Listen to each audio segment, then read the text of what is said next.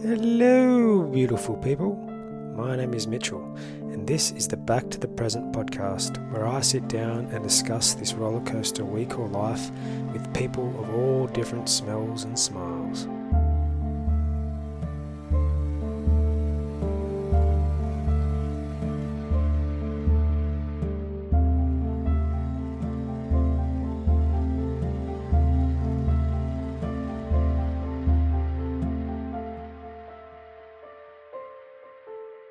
On today's episode of the podcast, we have Jason Pickard. Jason is a financial abundance advisor, retired partner at one of the world's top hedge funds, and sits on the board of Contemplative Sciences Center at the University of Virginia.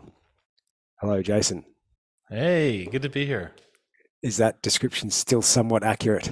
Yeah, it's accurate. It's accurate. It sounds like my Instagram bio. So yeah, I've had to, those bios there's only so many characters you can really put in there, right? And so really getting down to what's the essence of who I am. It's a tricky one. I would probably put a lot more dreamlike things in there, but that's definitely like the professional resume.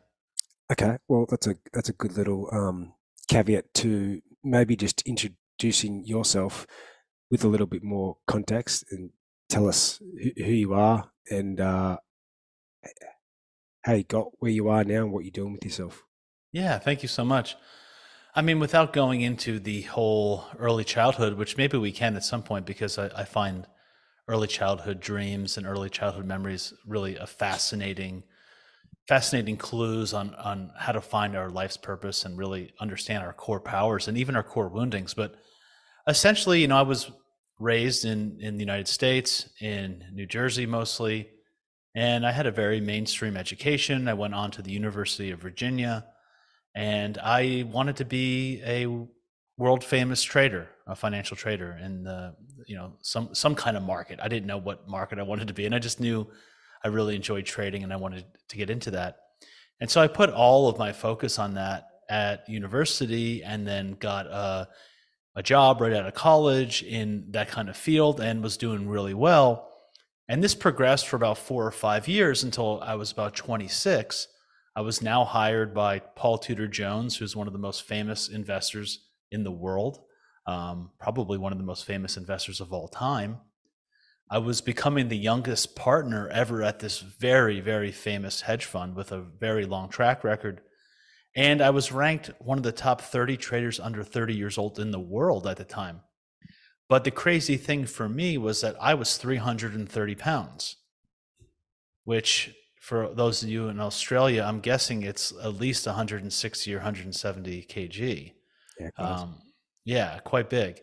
And so I was in a really precarious state of health. I was really, on one hand, very successful, right? More successful than any of the friends I went to high school with, any of the people that I even went to college with, even the people that were raising their hand and getting A's on the tests, and all that. I was blowing them all away on one hand. But on the other hand, I was obese. I was getting sick. I was on my way to a painful, very painful life. And I was emotionally and mentally depressed, really. I did not have any meaningful relationships other than, some friendships and family, but no kind of love interest in my life. And I was really kind of, it was sort of living like a dream and a nightmare at the same time.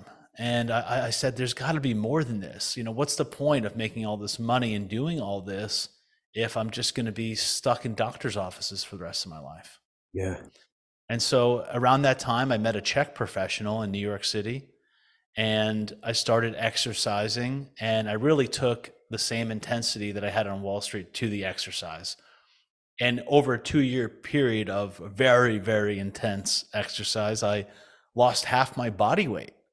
Wow. And it was pretty phenomenal. It was a pretty phenomenal experience, and I'm very proud of that.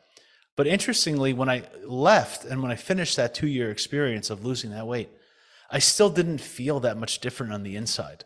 Yep. So now I had this other sort of paradox where I have this financial wealth.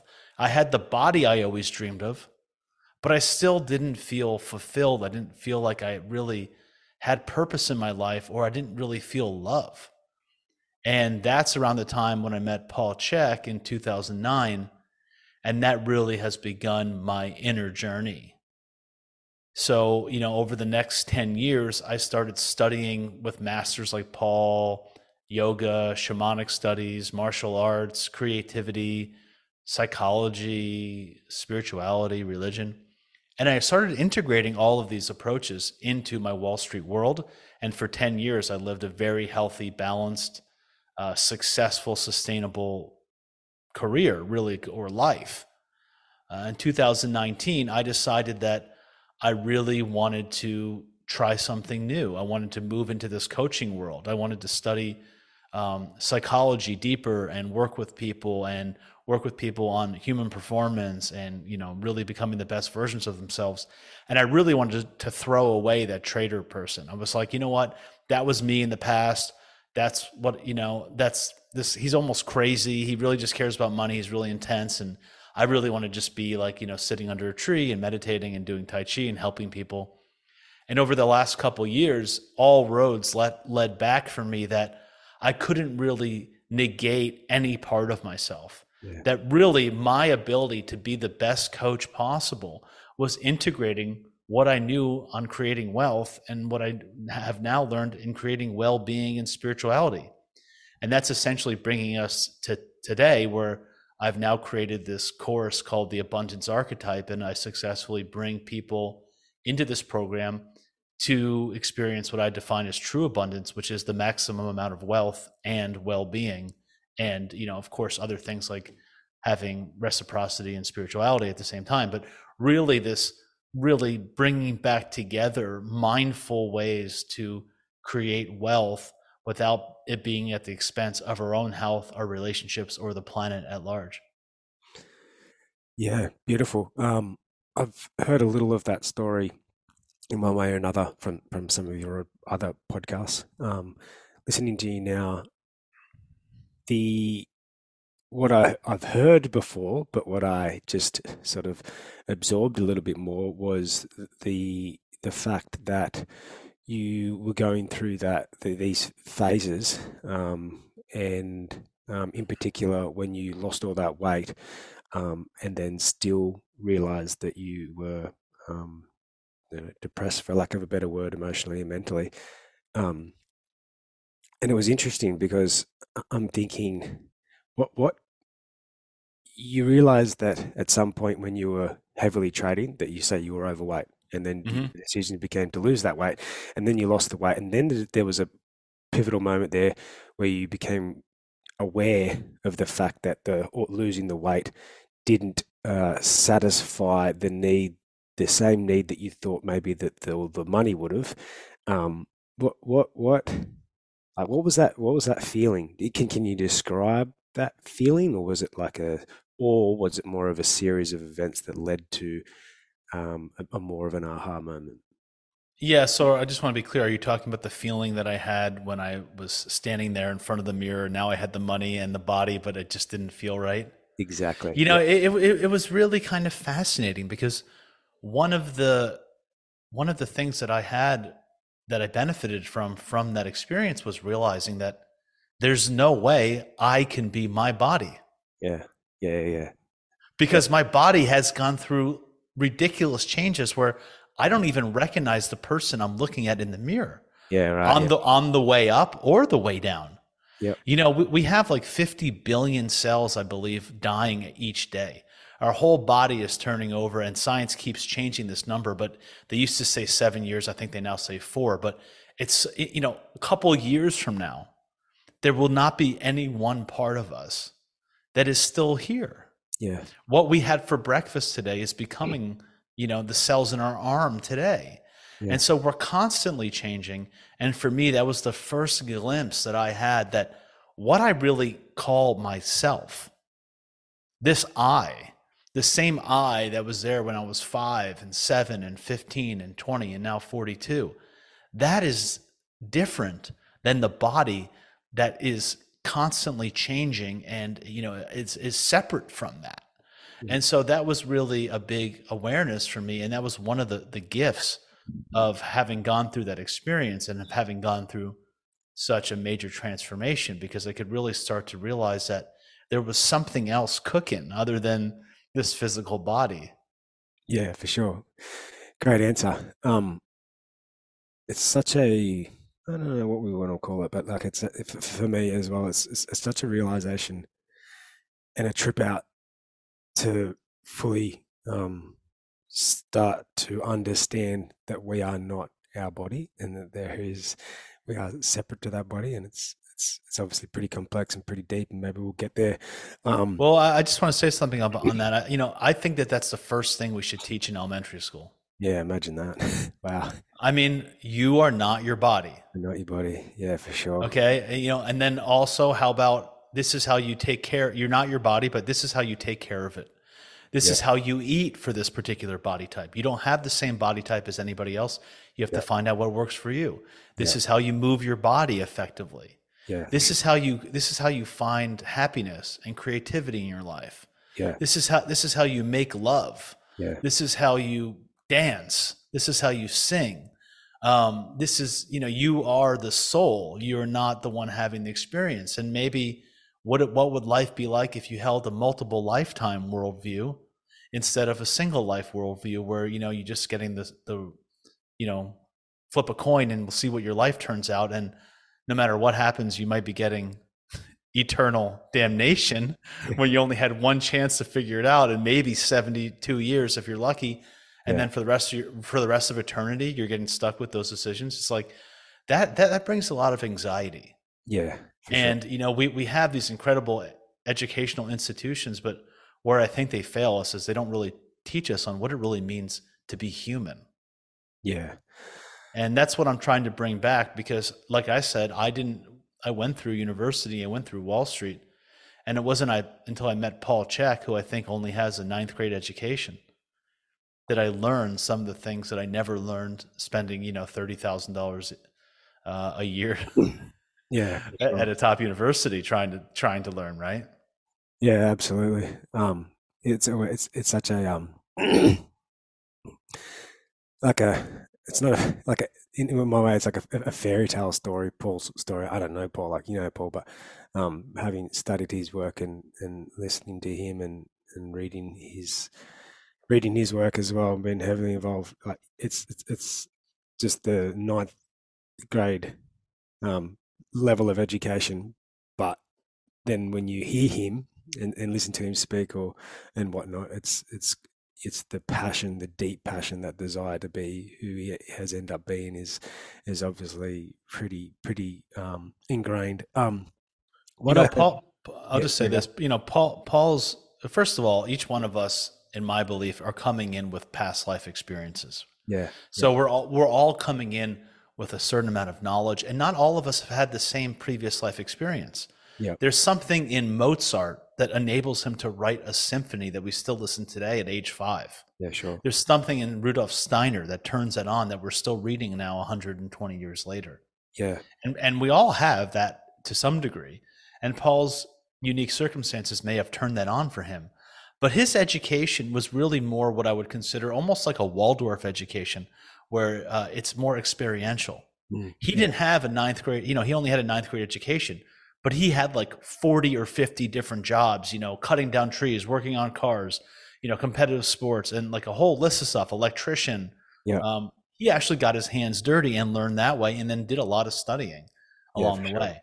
Yeah, no, So, there's a lot of ways that people can do that, but his is actually interesting, and it's like he didn't have an education, but he had quite a fantastic one at the same time. yeah, for sure. Thanks for pointing that out. The other thing I was thinking about, as we were mentioning the body and how cool it would be to learn learn those things at an elementary level, was like we're, as much as we're not our body, we're also not our thoughts and our emotions, and but I mean that's my belief anyway. But and the things that you were talking about that we could learn at that level, I find some of them, not all of them, I do find some of them are almost, it's like they're already known in a small child and then they start to be forgotten at around whatever age, just because I'm using my two little daughters as examples. It's like, especially when they start to go to school and they're socializing with other people and they start to Yeah. get all this other information from all these other areas. Then there's little bits and pieces that we're talking about that that I start to recognize that they start to, it's like they're almost forgetting it and they need to then remember it again in some ways that aren't being taught in schools. But um, I mean, it would be invaluable to learn some of these lessons. Why do you think? I mean, there's obviously a whole backstory behind schooling and how it's come about through industrial ages and stuff like that. But why do you think? Do you think there's a? Do you think there's a reason why we have a lot of that dancing and singing and stuff ingrained at an early age, and then we sort of go through a process of forgetting it, and then as we get a bit older and we start to learn about ourselves and realize who we really are, and it's like then we start to remember it again. Yeah, I think the child is coming in and giving the full expression of the truth of what it means to be human. Yeah. You don't need to teach a child to laugh. No. They laugh on average 300 to 400 times a day, research says, but adults sometimes laugh zero. Yeah. Sometimes we do a little chuckle, but we barely do a belly laugh, right? Sure. You know, children are laughing all day long. Children have a natural curiosity. Mm. They have a natural sense of reverence for their environment, a sense of awe. I don't know about your kids, but my kids are constantly asking questions, Always. Yeah. almost to the point where like it could irritate you almost, right? As an adult, like come on, you know the answer to that, but the reality is like that's one of the most amazing skills of being human is asking questions, right? Paul Chek says any belief system worth living is worth questioning. Yeah. Imagine that. Imagine like being so rigid that you don't even want to question your own beliefs. You just go through your whole life saying, I'm going to be a Democrat or I'm going to be a Republican no matter what, Yeah. without questioning. How sad. Yeah, for And sure. so, like, this concept of questioning, this concept of play, natural creativity, this childlike mind, that's actually the mindset of geniuses, Yeah, true. absolute geniuses. And there's like some quote which I may get wrong, but it says each child is born perfect, and the job of the parent is not to screw it up too much. You know, so we send them into these educational systems that, like you said, are basically made off of an industrial age where we're teaching them what to think instead of how to think. We're teaching them basically just to follow orders and be, like manufacturer workers, where it's not incentivized to be creative or to think outside the box. Yeah. And that's really a crime. But I think, yeah, the more that we can just encourage this childlike nature in our children and in ourselves as adults, the happier and healthier we'll be. When you go to see a shaman with a health issue, the first thing they ask you is, when did you stop singing? When did you stop dancing? Mm. When did you stop listening to stories? And when did you stop enjoying silence or enjoying ceremonies? Yeah. These are the kinds of things that we naturally do when we're a kid. We love to dance. We love to play by ourselves. We love to hear stories. We love to sing. And at some point in the line of our life, somebody comes along and says, Mitchell, don't sing. You have a bad voice. Yeah. Don't play. You have to, it's time to grow up. Yeah. Yeah. Don't paint. You're never going to make money as an artist. Yeah. Oh, only children listen to stories. Yeah. I'm too busy to sit in ceremony or silence. You have to work. You have to be productive and successful. Yeah. And each one of those times that we forget to do one of those, a little bit part of us is dying and is frozen, and that leads to little, bad dreams at night, which, if not taken care of, then lead to little anxieties and pains, and then ultimately sicknesses, disease, and death. Yeah, for sure. Yeah. Yeah, it's a wild one, hey, because it's like we're saying, the things that we're talking about, it's not it's not like there's no technical side to it. You know what I mean? They're just ways of being. But the the downside, or to forgetting those those types of things is detrimental to us at a later date in life. So, I mean, I'm very fortunate to have come across this knowledge that we're talking about, while my girls are still young, so that I can always remember what we're talking about in the instances of them dancing and singing and asking questions. Like you said, like sometimes question upon question, it can get a little bit much. You know what I mean? Especially if you're trying to do some work or you're trying to Yep. cook or whatever. But like, yeah, just having that, just remembering that simple fact, like if I were to shut that down or say something, that has a huge ramification on their life and their creative thinking and their ability to be themselves and express themselves, and so yeah, invaluable, really, in my opinion. I think so. You know, when I was working for Paul Tudor Jones, he had this quote that he would say where he said he would wake up every single day and out of the gate assume that every position he had in his portfolio was wrong. He Wow. would question everything, look at every side of it. And only when he was convinced that he wasn't wrong, because he proved to himself by looking at every single facet, trying to play devil's advocate and Mm, take himself out of it. yeah, Only when he couldn't do that did he know he was right. yeah, You know, I call this questioning as a meta skill. It's a skill of life. yeah, In Buddhism, they call this the great doubt versus skeptical doubt. A skeptic is somebody who just doesn't believe anything. right, But the great doubt is one who their life is about looking up at the stars, you know, asking existential questions. Why am I here? Where did I come from? How do I live my life well? yeah, What's my purpose? yeah, And so forth. yeah, I think there's nothing more important than that, personally. The questioning, yeah, the quest is the question. It's yeah, all about the quest. That's why we're here. yeah. That's great. The quest is in the questioning, for sure. Yeah, I love that, man. I love that. I love that curiosity. I mean, I I I take yeah, I've always been like, and am a really curious person, and I'm super glad that I am, because it's taken me down some strange paths and some windy roads to be where I am now. But the curiosity and the questioning, like of others, but of myself as well, has always stuck with me. Like I feel like sometimes with people I've known for a long time, or even not, sometimes it feels like I am almost arguing to a certain extent, and it's probably comes from the degree and where that question Mm-hmm. is coming from. But in my head, I do the same thing to myself. Like the question is constant, like you said, and I've not heard that the great doubt before as a Yeah, and let me just tell you about the word argument. I think it's kind of interesting because I think this will be really kind of in line with what you're saying you're doing. The word argument comes from argentum, okay, okay, argentum, which is silver. And so the point of an argument is to polish the silver or to polish off the tar to get down to the truth. yeah, right, Like, it's not to say I'm better than you yeah, or to make somebody look bad.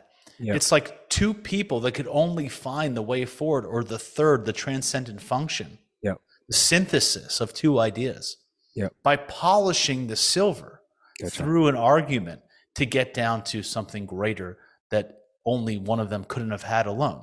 yeah, awesome. So when, so using that as the example, uh, why do you think? I mean, my the question I was going to ask was like, where does the arguing, like we've got a preconceived idea of this argument. However, if we're looking at it from the perspective that you just mentioned about polishing the silver, that's important. Though I also do think that for whatever reason, the arguing can get violent, for lack of a better word, or negative. Do you think that that's do you think that there becomes a point in particular conversations where people close their hearts and their minds and get a bit reactive with emotions and things like that. Yeah, yeah. So in Dr. Arnold Mendel's model with process work psychology or process oriented psychology, depending on Yep. what you want to call it, but that's something that I study very deeply. And he really has a 4-phase model of conflict, but I think the first 3 are sort of a little bit easier to talk about. And what happens is people typically get stuck in only one of those phases, and the key is to be fluid. So the first one is to have times when you're not in conflict, right? Just everything's cool, we're relaxing. Yeah. And many people have a problem with that one, right? I mean, have you ever known people or been in a relationship where it's just constant fighting and there's never like, hey, let's just watch a movie tonight, let's just chill, let's just go for a walk, everything's good, right? Yep. You know, any kind of relationship, business relationships, intimate relationships, or anything need that phase 1 when you're just chilling out. Yep. And or looking for a new opportunity even, right? In something. Then in phase 2, we really have to stand up for what we believe in, right? You come into the argument and you really fully stand for it. This is why, this is what I believe in. This is why it's important. This is where a lot of social activism is in phase 2, fighting for different rights or views or whatever, all around the world. And in fact, phase 2 can be challenging for a lot of people if they've been marginalized in their life. A lot of people don't feel comfortable. Imagine a black man or woman in America or really anywhere, but then coming out and standing for themselves, they get labeled as like the angry black person, a stereotypical type of thing, right? So a lot of people in history, marginalized groups around the world, never had a time to really stand for themselves because they've had religious persecution or racial persecution or gender persecution or anything. So that can be a tough one, but you have to really stand for what you believe in. But here's the problem. Most people don't go to the next phase, which is you have to take the other side. Yep. You have to look at it from their perspective, okay? Yep. And you can say, if you can look at it from a few ways. One is, in what ways am I also like them? Okay? Let's just say I hate Donald Trump. Okay? And I'm like, Trump, he's this, he's that. I'm really standing up for it. Then I have to go to phase 3. Yep. Where am I a little bit Trump-like? Yeah. Where do I speak my mind without caring what other people think? Where am I a little bit patriarchal? Where am I a little bit this? Where am I a little bit that? And then the really hard one for somebody is saying, where actually does this thing that's really disturbing me, where do I need a little bit more of that in my life? Interesting. Maybe not in the same way they're using it. Yep. Maybe with a different set of skills or a little bit more tact, but like the essence of their energy. Maybe it's their directness. Maybe it's their intensity. Maybe it's their passion. Maybe it's their ability to speak their mind, right? Yep. And so I think that a lot of times we get stuck in phase 2 and we don't go to phase 3 where we look at how are we like the other. Yep. And then what we have to do is we want to become fluid where we can go back and forth with our viewpoint and their viewpoint, our viewpoint and their viewpoint, and realize that we have to work together to find this new way forward, this new kind of synthesis of the two sides. But many people get stuck in phase 2. And if you go back to ancient India would take these gurus together and they'd have what I've been told as these 18-day arguments. Oh, yeah. Literally 18-day arguments. Like we watched the Olympics. They would go out, like thousands of people would watch two gurus talk about like, what does it mean? What's the, non-dual versus dual or something like that. Yep. And then the whole point wasn't not to win. Yep. It's about finding the truth. And at the end of the 18 days, or when somebody would win, the other guru would say, okay, now you're my teacher because you have found a better way. Yeah. And it's all about finding that. That's the point. Yep. Is that if we go into an argument where we're becoming defensive about holding on to our belief system as the right way no matter what, and we're not open to actually experiencing the truth of what may come forward, that we can be polishing the silver with another person. and learn more about a better way forward for ourselves. Yep. If we're coming in and we're just stuck in phase two, standing up for our side and not willing to be fluid, we're never really going to move forward. Yeah. Thanks, man. That was an amazing explanation. And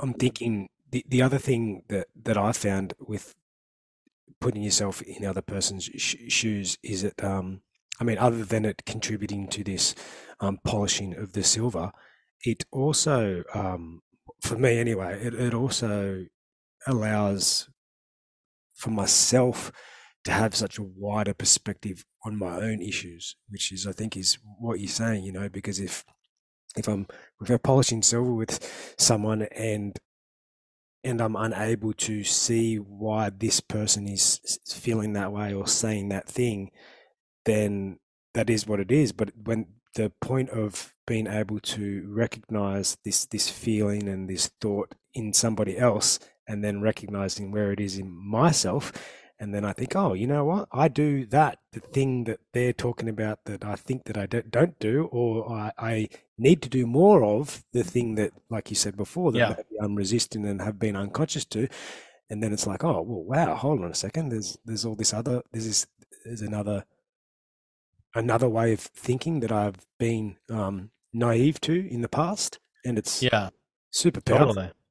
Yeah, and this can be difficult for people because, like, Yeah, like if you want to go after like some really polarizing, charged people, it could be difficult yeah, to find things. But even if you could just say, well, how am I at least a drop, yeah, a 1% in yeah, some small way? Can I find something, and yeah, in some small way that I need? I need, um, even if it's like you have people get really challenged with hate groups and stuff, which are for rightfully so. yeah, They're pretty bad, right? mm, But like, where, if I'm looking at that and they're really marginalizing or stepping over somebody else's beliefs, yeah, where have I done that to myself? yeah, sure, yep, Where, and I'm certainly can find a lot of ways where I've marginalized yeah, my own feelings or my own heart or my own dreams or my own body,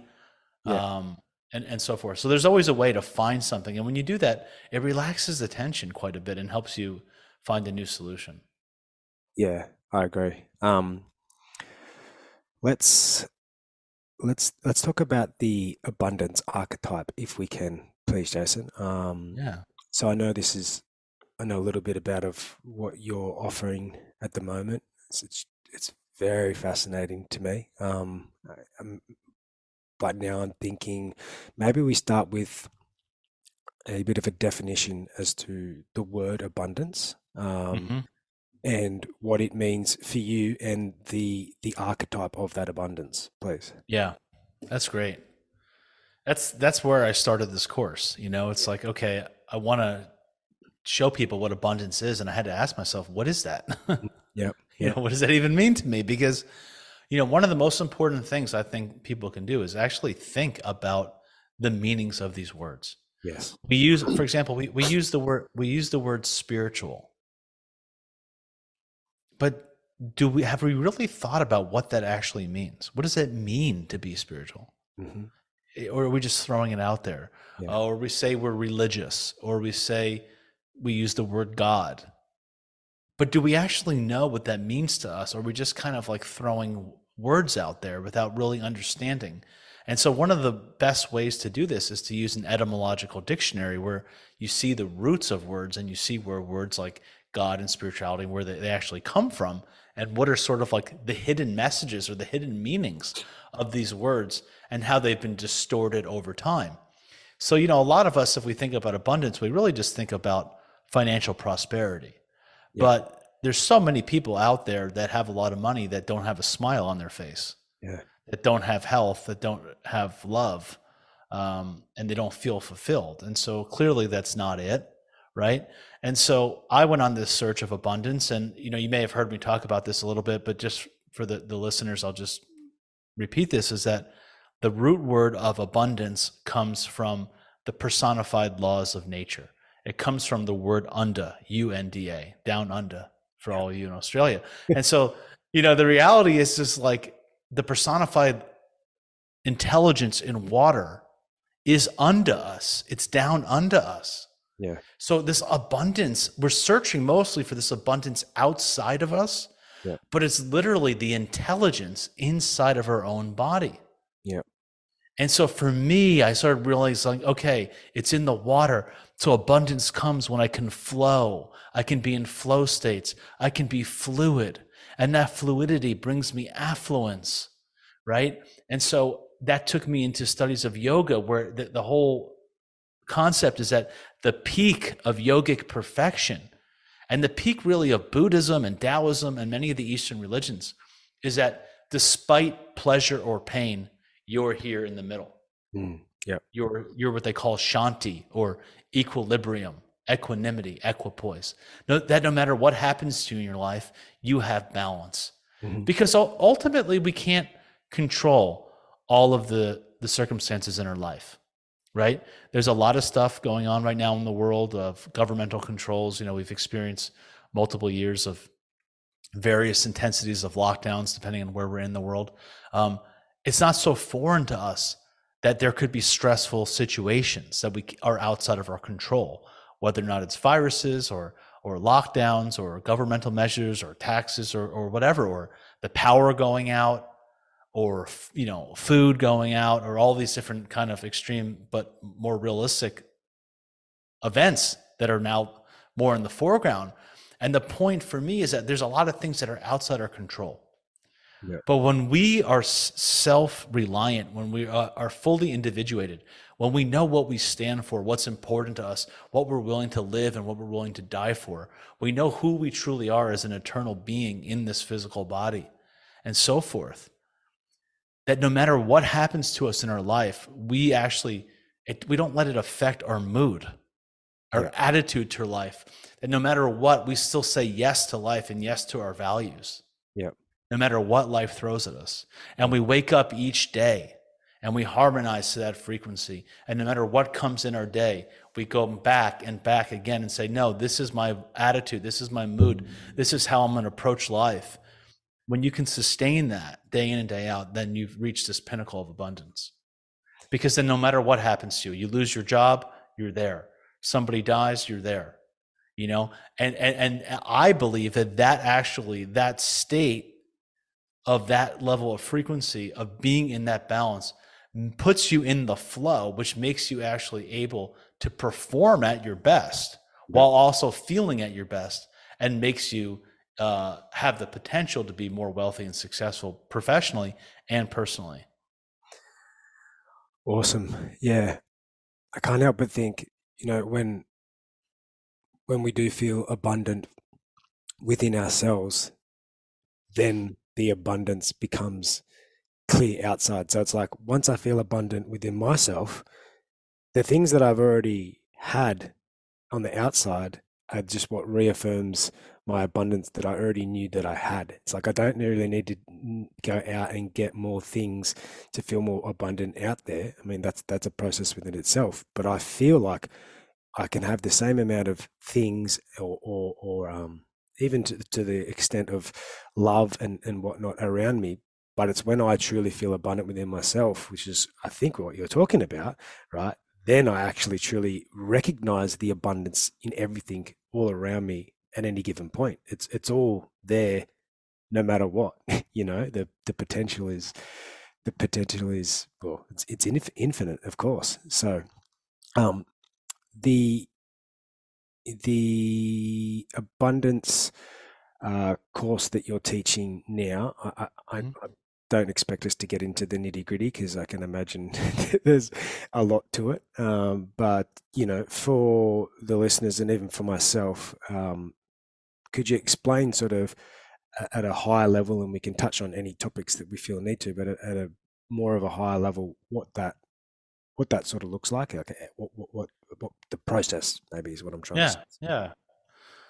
Yeah. The process is a great actual segue, because that's the most important thing of my course, I'd say, is finding your unique process to life and your work. Mm-hmm. That's the most important thing. The process is your way, Yeah. or your highway. Yeah. right? Frank Sinatra says, I did it my way. Like doing it your way is so important, Yeah. right? I mean, whether or not it's in business or in health, the reality is that there's no one on the history of this planet, no one in the history of this universe that is just like you. Yeah. Nobody. There will never be another Mitchell just like you. No one will ever have your fingerprints again. No one will ever have your set of parents, your experiences, the makeup of the elements in your body. You are a unique individual. Yeah. And in my opinion, the more that you can find your process to bring out all of your uniqueness and live that to the fullest, knowing that the universe made you as a novelty Mm. with very specific qualities that nobody else has. And the more you can bring those out, the more successful you'll become, because you'll have something that nobody else has. Yeah. Yeah. And the more that you're trying to be like everybody else, well, the more you're just another normal, Mm-hmm. another number. Yeah. So that's like first and foremost is the power of individuation. Yep. And so when we do that, we look at a process of, how to develop a process for success in your business, whatever it is.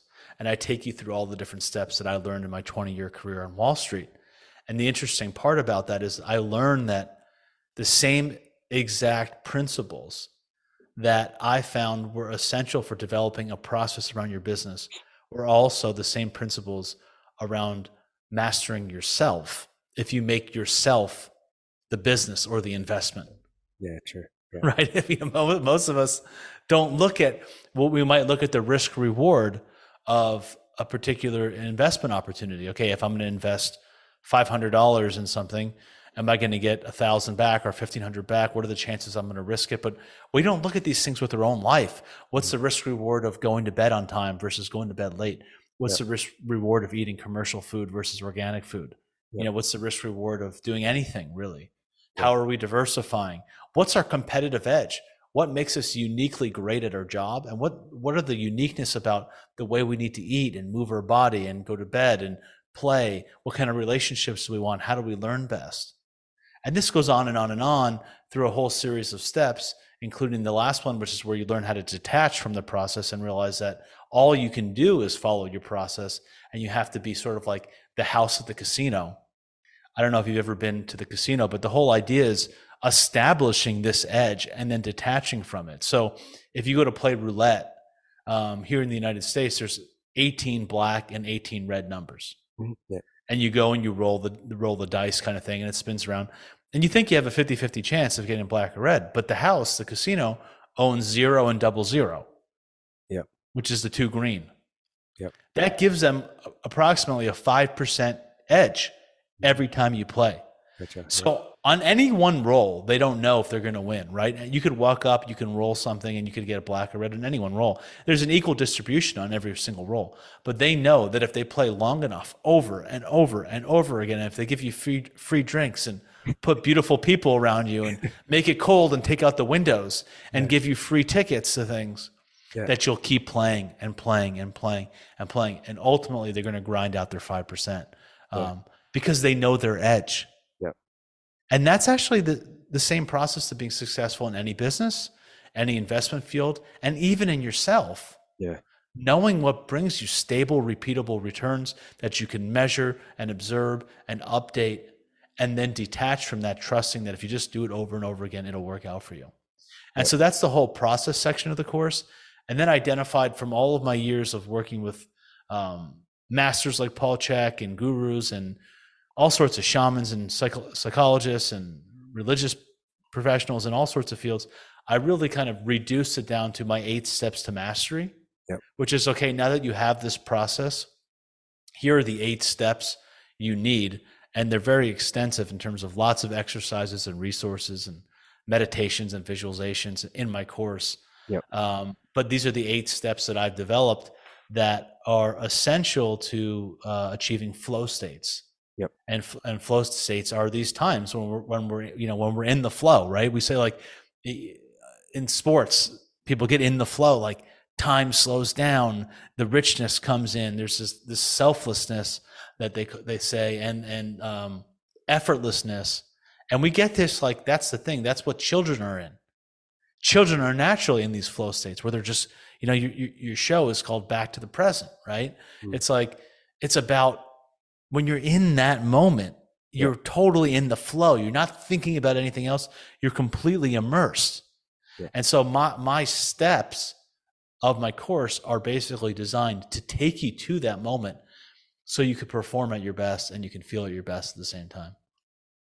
That's the very, very high level. Yeah, no, that's fine. That's I was really looking for so that we can touch on a few different things. And again, without getting into it in too much depth, is there certain areas of that process that you find people struggle with the most, or is it pretty individual? Is there common held beliefs or some patterns or something that you recognize, that you've started to recognize in clients that maybe, just having that awareness can help others? Yeah, that's a really, really good question, actually. And I have a whole bunch of students right now that I'm taking through this course, Yeah. and this is the first round of doing this, and it's quite fascinating and exciting for me to witness all these transformations and get all this feedback. Yep. And so I don't have a million data points on this yet, but I would say that actually people get stuck in the first one in terms of the biggest hurdle, which is working with their belief systems, Yeah. Sure. Yep. working with their unconscious mind about having these belief systems that were drilled into them, like we said, from childhood, where they believe that, if they, for example, if they're going to make money, they have to do it at the expense of their own happiness, Yeah. or they have to do something that they don't love to do, Yep. or that they're never the kind of person who money comes easily to, or you hear people in their languaging. I've had this scarcity mindset my whole life, right? And things like that. So I really think getting people, like, getting that momentum started, where we Mm. can work on their belief systems, Yep. find this deeper dream that they Yep. want to bring forward, and Yep. then latch onto it. And once they find that, that is just the momentum that carries them all the way through, and you start to see them blossoming. But there's so much resistance. We built up all of these beliefs about who we're not, Yep. and opening people's minds and letting them step into who they can become. Yep. That is the most transformational moment, but it's also one of the more challenging ones, because Yeah. they have all of this life experience reinforcing these limiting, disempowering beliefs. Yep. So it takes some momentum to get that cart going. Yeah, for sure. I mean, I'm laughing because it's funny. I'm laughing because another mentor of mine, I've heard Paul say this in some way or other, but another mentor of mine suggests to look at your belief systems at least every 6 months, and and ask and do what you're saying that you do, and ask yourself, like, are they really true? And what I find hilarious is, like, every time I sit down and do this, and I do it to a certain extent. Questioning certain belief patterns of my own regularly, like, but when you sit down and write them out, or yeah, express them, and you start to dive into them a little bit more, it's so strange how, like, very rarely do any of them, most of them don't no longer serve the purpose that they once did, for whatever reason. And as you break it down, you start to realize that, like, it's so strange how you hold such a strongly held belief, when in actual fact, when you start to look at it and dissect it a little bit more, it actually, it's not, it's so unreal, and it doesn't hold that value or that weight that it did for whatever reason. Well, But that's an interesting point you're bringing up, because the other thing that I'm just thinking about myself is, yeah, and I totally agree with you what you're saying, but what I'm thinking in this moment is, what do you replace the belief with? well, this is the thing, right? Because when I do it and I replace it with another belief in 6 months' time, or whatever, let's just say 6 months, Yeah, I'm then revisiting that belief that I dissected into another belief, and I'm doing it again. I and, and know. it's and it's interesting. What is it like? We've got to have beliefs. If we don't have, well, so we don't have to have beliefs, but they're beliefs, even like what you're saying. And so I'd like you to touch on it a little bit. Like even when we dissect a belief, say for my own instance, I'm thinking it's more when I recognize a belief, I have an awareness of it, I dissect it and realize that it in its form at that moment does not serve me that way, and so I release it. Generally, I try to just let it go, and then yes, I am um, reconstructing that belief in a different way to then do it again at a later date. But like what we have to have beliefs, yeah. What is it? Is it purely? Does it just come down to the ones that serve us and the ones that don't? Yeah, it's a really good question. We develop so many beliefs mostly when we're kids. I think the reality is like if we're thinking about the big beliefs, it's like when we're 5, 6, 7, 2, 10. We're sponges. We come in completely open in this completely open place. And everything that we not so much hear, but witness Mm. our parents do. Yeah, For all you parents out there, it's not as much as what you say as what you do. yeah, for sure. Because the kids are like sponges. They're watching every moment. They can feel you. They're watching you. They're incredible, right? I mean, no detail gets unnoticed. Yeah, And even if it's not conscious, it's certainly unconscious. And so we get these belief systems, and the interesting thing is like they're almost like these dormant softwares. yeah, And um, you know, we have these ones that are in our life, and then all of a sudden we get to a different stage in our life. Like now we're old enough and we have a boyfriend or a girlfriend. And now there's new beliefs around relationships. And then all of a sudden we get engaged and this new thing comes online. And then all of a sudden we get married. And now there's all this marriage belief. And then all of a sudden we we have children.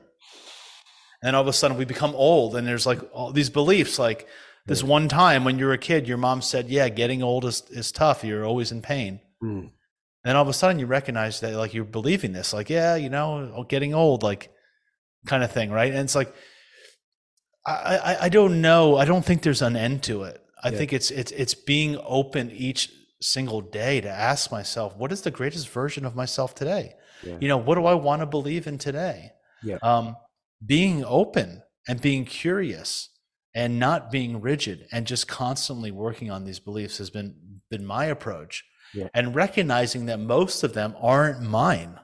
yeah, That is the funny thing about it, and that's really helped me is like these things I believe, if you really start dissecting them, where did they come from? yeah, Most of them never came from you.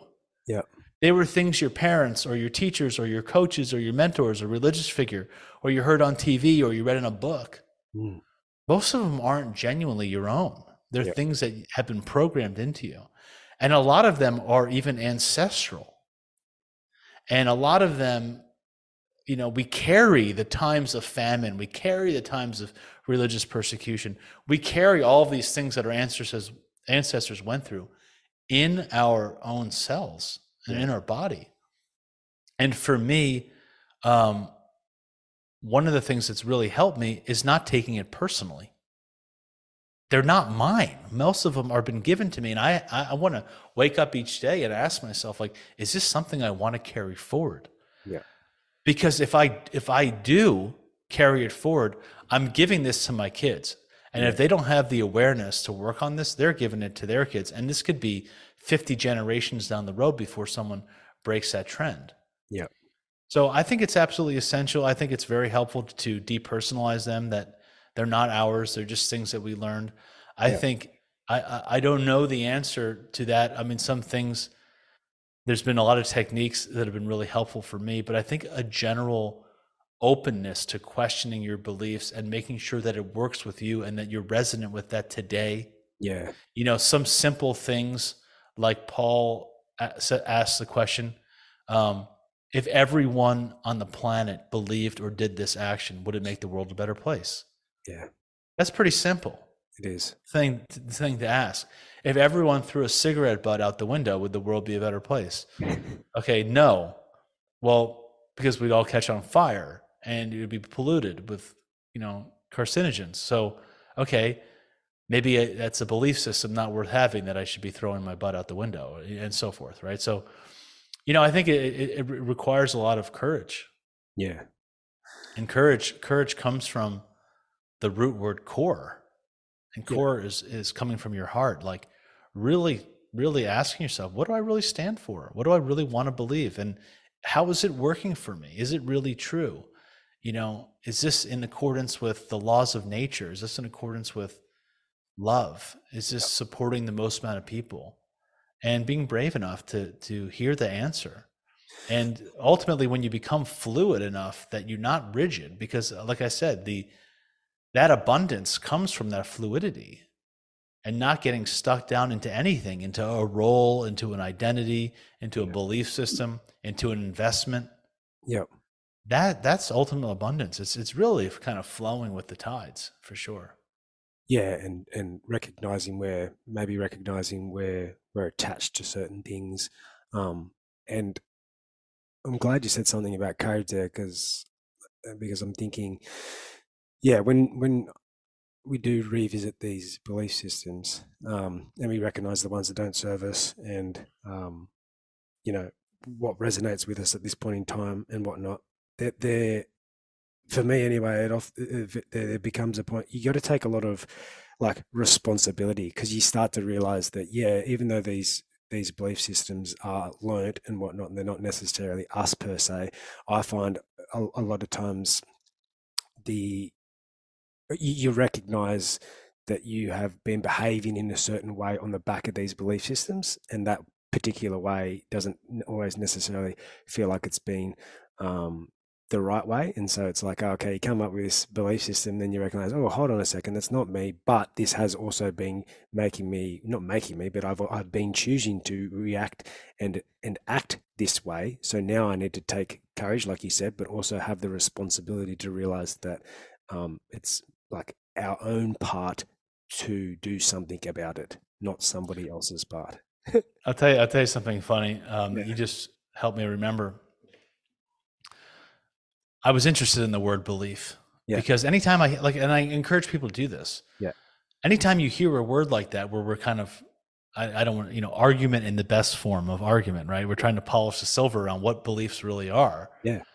I encourage you to look at the etymological dictionary and really see where this word comes from. And I don't know, maybe I'm just a nerd with that, but I just find it so much fun to be like a word detective. And interestingly, when you look up the word belief, it takes you to the word, it's from the root word leave, Leave, Yep. like to leave. Yep. Yep. Yep.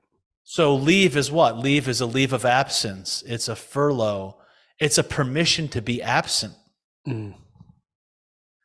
And so how are our beliefs taking us away from life, Yeah. giving us a permission to be absent from the truth or the moment, right?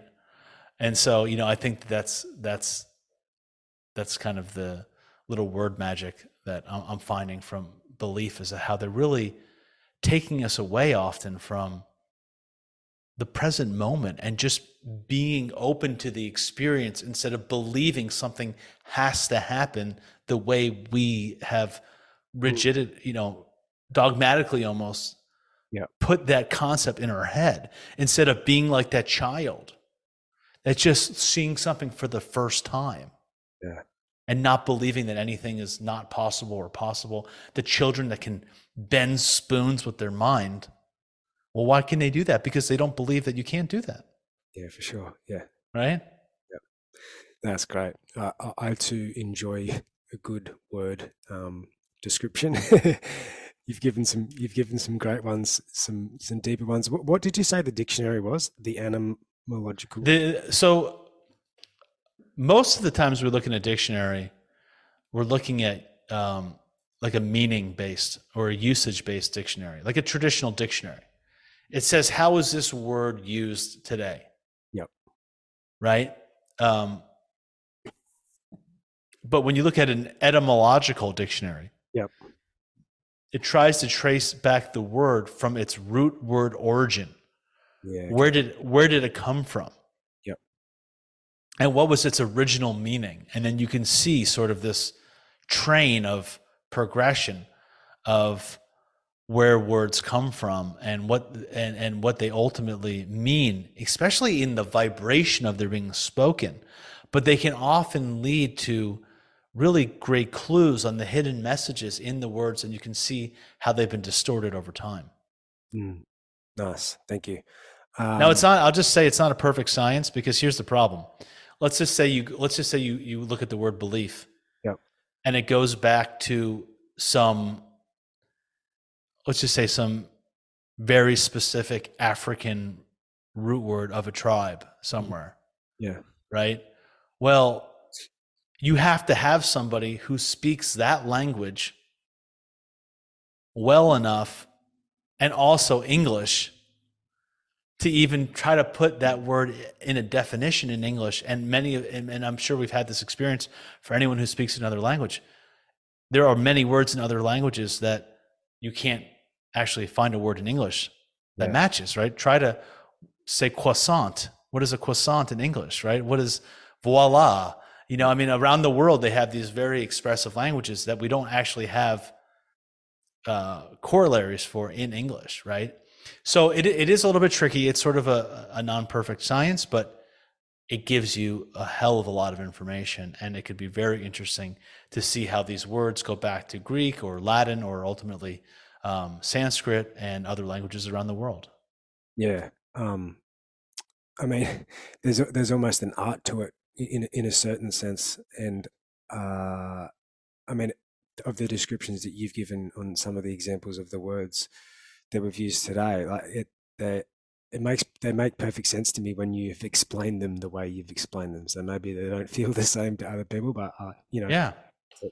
for that part of it anyway, the words certainly mean something. Um, with your prior life experience, um, I've heard you talk about this to a certain extent, but Hmm. I believe, like especially with the Arnold Mindell education and stuff like that, I believe having an awareness and a relationship, for lack of better words, with our unconscious is really important. And I know it's one of those ones where I find anyway quite difficult to explain with words. But with your prior experience, um, has there been how's that developed for you over the years on your path? And what does your relationship look like with your unconscious at this point? Yeah, it's a really good question. So, interestingly, what I've been studying recently, which I'm not an expert at, is all of the influences of the things that we're not aware of that are around us, the intelligence of nature. Yeah. Okay. Yep. We're so blind to the fact that there are planets that are orbiting us, that the moon is 108 times the size of its diameter away from us, and the sun is 108 times the size of its diameter away from us, and that at certain times of the year, these are aligned in a particular way where they're exactly the same size from our perspective and block out the sun, which we call eclipses. Yep. That we're moving through space at 67,000 miles an hour with the moon orbiting us and us orbiting the sun, and all these different planets that are around us are all affecting us in particular ways. And so we call these things unconscious because we're not aware of them. But the more and more that we get in touch with the purposefulness and the intelligence of nature, the Yep. more that we can actually bring the unconscious to the conscious. Yep. And one of the best ways to do this is to explore that through the process of dreaming. So when we go to sleep at night, we are literally dreaming up the parts of ourselves that we're unconscious to. Our dreams are this incredible intelligence that we have that are showing us specifically for us through symbols that we can understand in very subtle ways what we're missing, what are the shadow aspects of our life, and what areas we can grow into to become more whole. Mm-hmm. And so, like, working with your dreams is the most unbelievable way to be tapped into the things that are unconscious to you or that you're not aware of. Yeah. Your greatest potential and some of your downsides or weaknesses, let's say, or shadow aspects, things you're not aware of. Yeah. But that actually doesn't have to stop when you go to sleep at night. Mm. You can actually dream during the day. For example, when you're in a conflict with somebody and you're looking at that person as, how am I like them? That's an active form of dreaming and working with the unconscious, because there's somebody in your life that is really disturbing you or that you're in a challenge with. What that is showing is that there's some part of you that's projecting into that person that is now coming back at you and causing this conflict. And asking yourself, where am I a little bit like them, is a way to tap into your unconscious. Body symptoms are a great way to work with that. Body symptoms are little, really, teachers. Paul Chek would call them the pain teacher, but little processes of things that we're not aware of. You know, you're running, then you get a cold. It's like, where did I need to slow down? Where did I need to slow down that I wasn't listening to? Yeah. And so forth, right? All of these things, you know, when I talk about even when I was investing, if I feel myself bloated, maybe just feeling bloated or something, you can ask yourself, where's my portfolio bloated? Yeah. Where am I overweight? Where am I underweight? Where am I bloated in my life? Where am I bloated, overweight, or underweight in relationships, for that matter? Right? If you have a headache, most people just skip over these things, but maybe the decision you're about to make might actually give you a headache. When you open up to the fact that everything is there to actually inform you and bring you information, and that you're in this constant process of dreaming from your unconscious out into the external world, and that it's all there to make you more unconscious, then everything in your life, like I said, from synchronicities or conflicts or dreams at night or little flirts or body symptoms or fantasies or daydreams, little things that catch your attention, songs that pop into your head, movies that pop into your head, little old memories you have of a kid that you don't even know why you're thinking about that. Yeah. All of that then becomes like this playground to find meaning and purpose in life and to work with our unconscious, recognizing that all of this is a part of our own co-dreaming creation that we're co-creating or co-collaborating with, and bringing that out like we're the artists of our own experience. And it's actually all there to wake us up. And so for me, it's engaging with this intelligence that I can go on forever because it gets me really excited. Yeah. But I think that that's one of the biggest problems we have, is that we don't look around with this unbelievable awe and say, like, we're so obsessed with this technology or we're so obsessed with anything, but we're not thinking about what was the intelligence behind it. Yeah. That we're spinning through space right now at ridiculously fast speeds with planets that are orbiting each other. At, the Earth does a 25,900 year cycle through backwards through the 12 signs of the zodiac. 25,900 years to the second. You can predict. You can know 20,000 years from now what's going to be the North Star based on exact science, because there's no intelligence that we have that we can make that's as intelligent as our own body or as the planet that we live in. Yeah. It's inconceivably beautiful and intelligent. And so for me, just finding ways to engage in that is how I step into that unconscious process.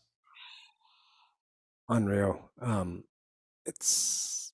not thought of it in the way that just popped up from your explanation, in that, like, the unconscious, it's in everything, and it's always there, ready for us to look for it and listen to it, and just become a little bit more aware of the fact that it can be everywhere, like you said, with the there was a good explanation with the daydream as much as it is as the night dreaming, because it's easy probably to explain that your unconscious is prevalent in your dreams, but it's also available and as equally prevalent in your daydreams. And it's cool to remember that, like to realize that that is there at any given point all around us whenever we choose to, wherever and whenever we choose to look for it. I mean, there's so many simple examples, which we don't have to do right now, but just for those listening at home, anytime you get a song that pops into your head that you can't get rid of, Yeah. and you're like, oh gosh, this thing is so freaking annoying, it just keeps coming, I can't get rid of it. Just ask yourself this simple question: what is it about this song that I Yeah. need to hear right now? Yeah. What is it about the energy, the lyrics? If I was going to dance or move my body a little bit to it, what is this bringing out in me in this moment? Yeah. If you just think of a challenge or a question you have in your life, and you just close your eyes and get a little bit dreamy or a little bit sleepy, and then you open your eyes and just see the first thing that catches your attention in your room. Mm. And then you look through the eyes of that object and say, if I was that object looking back at myself, well, how would I see myself and how would I give myself a tip in this moment? Yeah. Or you think of a question or you think of a challenge, and then you go out in nature and you just go for a walk about in nature and you just say, I'm going to go out there until something just catches my attention. And then you go out and you find something on a trail and you look at it and you say, okay, what is it about this that caught my attention? And how does that help with the answer to my current challenge? Mm. Yeah, I love that. I love the one you said about the song, because I've noticed the last couple of years pretty much exactly what you said. I'll just start singing a song that I haven't heard, because I know I haven't heard it because I haven't been listening to it. And as I begin to listen to the lyrics that I'm singing, I'm like, oh, gee, that's pretty relevant to what's Yeah. going on at the moment. And it's What if these things weren't random? yeah, What yeah, if the whole universe was completely purposeful? yeah, What yeah, if there was the most incredible intelligence that would make your iPhone look like, a child's toy yeah, behind everything you see? yeah, What would it be like to live life like that? What mm, would it be like to engage with life like that with no coincidences? yeah, That every song, every movie, every person you see in the street, everything is there to offer you something. yeah, For me, it's made life way more fun, for sure. way more interesting, way more rich, and way more meaningful. Yeah, That's just my own perspective. But what I would open up the listeners to is, what if? yeah, What if that was possible? What would it be like to live like that? How would that change your life? How would that change your day? yeah, Versus believing that everything here just came from, a big bang of things just colliding together randomly and producing this most beautiful, amazing planet that we're living on. yeah, What if there was more to it than just randomness, yeah, and that you could participate in that, and that it was actually there to guide you, yeah, almost waiting for you, like a teenager wanting to flirt with somebody, but they're afraid to do it. So they want you to reach out first, just waiting for you to make the first move. What mm, if that intelligence was waiting for you yeah, to send a little note and say, hey, I'm ready? And it's like, thank gosh, I was just waiting to play with you. yeah. For I was me, just sitting here waiting. I'm such, it's kind of like this. It's kind of like, imagine you were this like unbelievable power, and then there's like little us. yeah, Like, if they just came in with full force, it would almost like overpower us. It's almost like waiting for somebody out of respect to make the first move, so you're not like too dominant, But like, then once they make that move, you're like, all right, I'm ready, I'm all in. And what if the intelligence of nature was like that, waiting for us, yeah. just to play with it and just to talk to it and engage with it, and they're like, finally somebody's listening to us.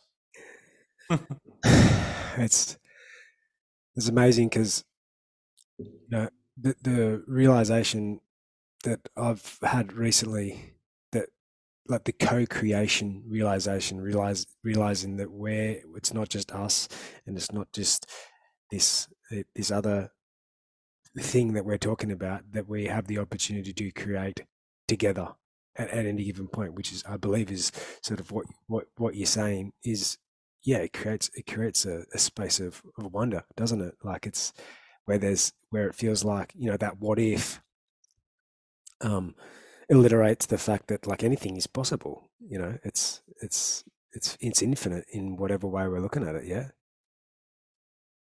I agree. love it. Okay, Jason, we're That's the beauty. You said the infinite. The beauty is to find the infinite in the finite. yeah, for sure. Just before we wrap up, I was actually I've been meaning to ask, like, because of your experience, I'm interested.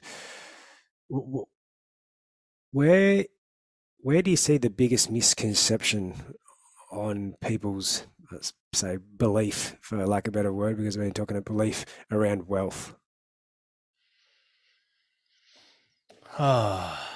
What is the biggest misconception around wealth? Well, I think one of the biggest misconceptions about wealth is the importance of net worth versus net impact. Yeah, nice. You know, I think money is more about how it's performing than how it's possessed. Yep. It's not so important to me how much money you have in a bank account, but what are you doing with it? Yeah. Are you making the world a better place? Are you producing products and services that empower people? That, I'm all about making money, but what are you doing with your money? Yeah. Are you doing something that is actually making this place more hospitable to live in instead of, you know, Yep. filling the oceans with plastic or whatever.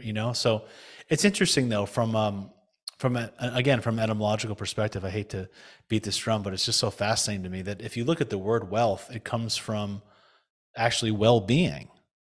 Mm. And well-being comes from the root word wheel. And wheel comes from the Sanskrit word chakras, or the literal energy centers or wheels in our body. Yeah. Okay. So for me, first and foremost, wealth comes from being fully embodied. Yep. It's having a body. It's taking care of your body. It's having access to all the different energy centers and having a healthy body and having access to your intuition and your sexual energy and having root chakra stability and an open heart and a voice and so forth. It's having that connection to a spiritual connection. That then comes into your ability to not only have your own wheels turning, but then participating in the wheel of life. Mm. Like I said, how is it performing? What's your impact? How are you acting reciprocally, in terms of how are you working with the laws of nature? Are you thinking about the next 7 generations, or are you only thinking about yourself? Because the reality is I start to think about wealth from a multi-life perspective, personally. If I have 100 steaks in my freezer, but there's 99 people outside my door right now, and I'm not feeding them, am I truly wealthy long term? Mm. I might be in the short term, but what kind of karmic debt am I creating in the future that I'm going to have to pay off?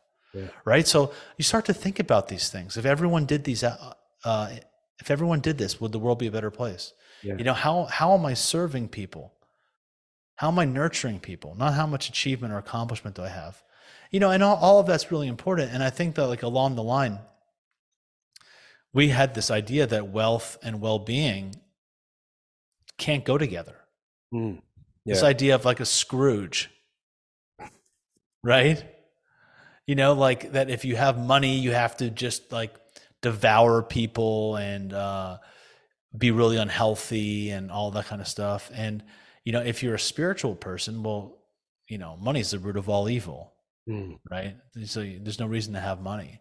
Yeah. But if you go back and look at all the spiritual traditions, all the great religions, they're all founded on money. I've talked about this quite a bit, but my research shows that, from things I've read, that Jesus was given the equivalent of millions of dollars of frankincense, myrrh, and gold at birth.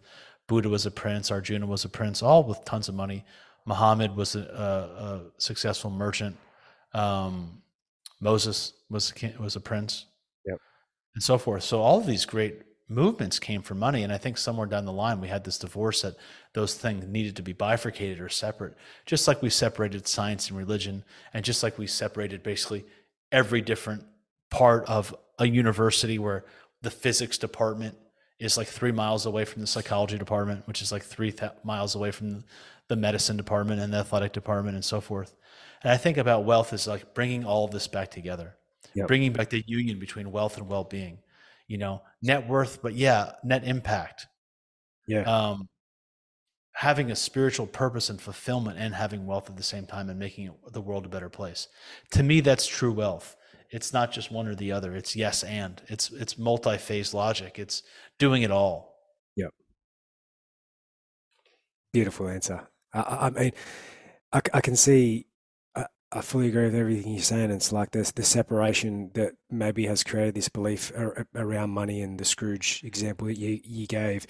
It's maybe it's got a lot to do with the people that are not everybody. Of course, I don't mean everybody, but a lot of people that we see that have a lot of money don't necessarily feel like they're participating in the wheel of life, or they are in their way.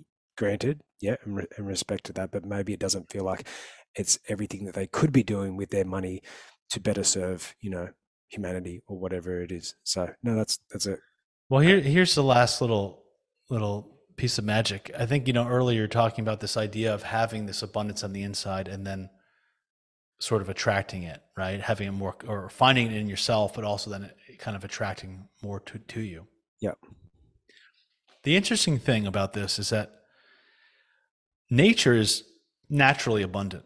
yes, When we had these lockdowns and nobody went out for a period of time, nature totally recreated herself, right? Healed herself. We were getting reports of dolphins and wolves and rivers and pollution levels that had not been seen in probably decades, possibly in certain areas. yeah, And like the whole world was sort of like having this natural healing. So nature is naturally abundant. When we get in the way and we screw it up, but like if you just look outside, like, I live out in the woods and we just have like berries after berries after berries, just like coming out of nowhere. Like it's just like providing and providing. yeah, So for me, the concept is that like when we actually can learn to be reciprocal mm, and to act in accordance with the laws of nature, yeah, we actually become naturally abundant yeah, because nature herself is naturally abundant. yeah, yep, And I think that's sort of the bring it all home yeah, yeah. No, I moment. appreciate. That's great, man. Yeah. It's really beautiful because it's. I mean, you can't argue with the fact that nature's abundant. So that I don't really see how there's any argument there. And Well, then there's tons of people that are suffering in this world. There's billions of people that don't have access to basic survival needs. But it's not a function of nature's lack that is doing that. It's just the way we've distributed the resources is the problem. yeah, for sure. No, great clarification too. Awesome, man. Um, all right. Well, I know we're going to wrap it up. So, last question, Jason, is what does the present moment mean to you? Mm, that's really interesting. I'll just say I'll try to make it short and sweet because Sure. I have my family waiting for me. Yep. Um, we talk a lot in kind of the spiritual world about be here now, Yep. right? That's sort of like the motto for the present moment. Be here now, be here now, Yep. be here. For me, what it's turned into meaning is be you now. Nice. How do I be myself in this moment? Yeah. How do I be me now? Who am I Yep. now? Who am I now? Mm. Who is my partner now? And not getting stuck in any one of those beliefs Yeah. about she has to be the person who she was even 10 minutes ago. Yeah. That I could be a different person, that I could be open, and that I want to be me and express myself Yep. to the most I can in every moment. And that's a short answer on that. Hell yeah, man. Love it. Thank you. That's a good one. Change one word and it changes the perspective on it a little bit too, doesn't it? So Yeah. it's great. It's really beautiful. I appreciate it. I appreciate your time. Yeah, having begun to follow you in the last 12 months and looking at what you're doing now, it's the work you're doing is, I feel it's invaluable. I look forward to exploring it further because, yeah, you only need to listen to you and see what you're doing to realize you're one of the people that walk the talk, which is great, Jason. So thank you for everything you do. I appreciate your Thank time. you so much. I appreciate you. I just had such a beautiful conversation with you, and thank you to all the listeners. And thank you for inviting me. It was just so much fun. No worries at all, mate. Yeah. Maybe at another time. But before we leave, where can people find you, please, Jason? Yeah, really easy. If you want to learn more about my course, just go to my website, jasonpickard.org, JASONPICKARD.org. And there you can learn more about my course, the abundance archetype. And, what people really enjoy is you get to book, if you like, if it resonates with you, a 30-minute discovery call with me where you get to jump on a call with me for 30 minutes for free and just, talk about your life and see if this is a good opportunity for you. Yep. So that's the best way to connect with me. And I'd love to connect with you there. You could also find me on Instagram at Jason Pickard Official, where I try to put out as much information as I can that supports people in creating more abundance. Sweet. And I'd love to chat with you in any of those forums. Yeah, awesome, man. I implore people to look at that and the content that I've noticed you've been putting out is awesome. I'm getting a lot out of it, so thank you for that. Thank you. Thank you so much. Appreciate that. All right. Thanks, brother. All right, buddy. Thank you. Thanks for listening. Please subscribe wherever your ears choose to listen and leave a review if this podcast has helped broaden that horizon. I'd love to hear from you and what you got out of this episode. Stay weird, be yourself, and above all, remember to step over the ants.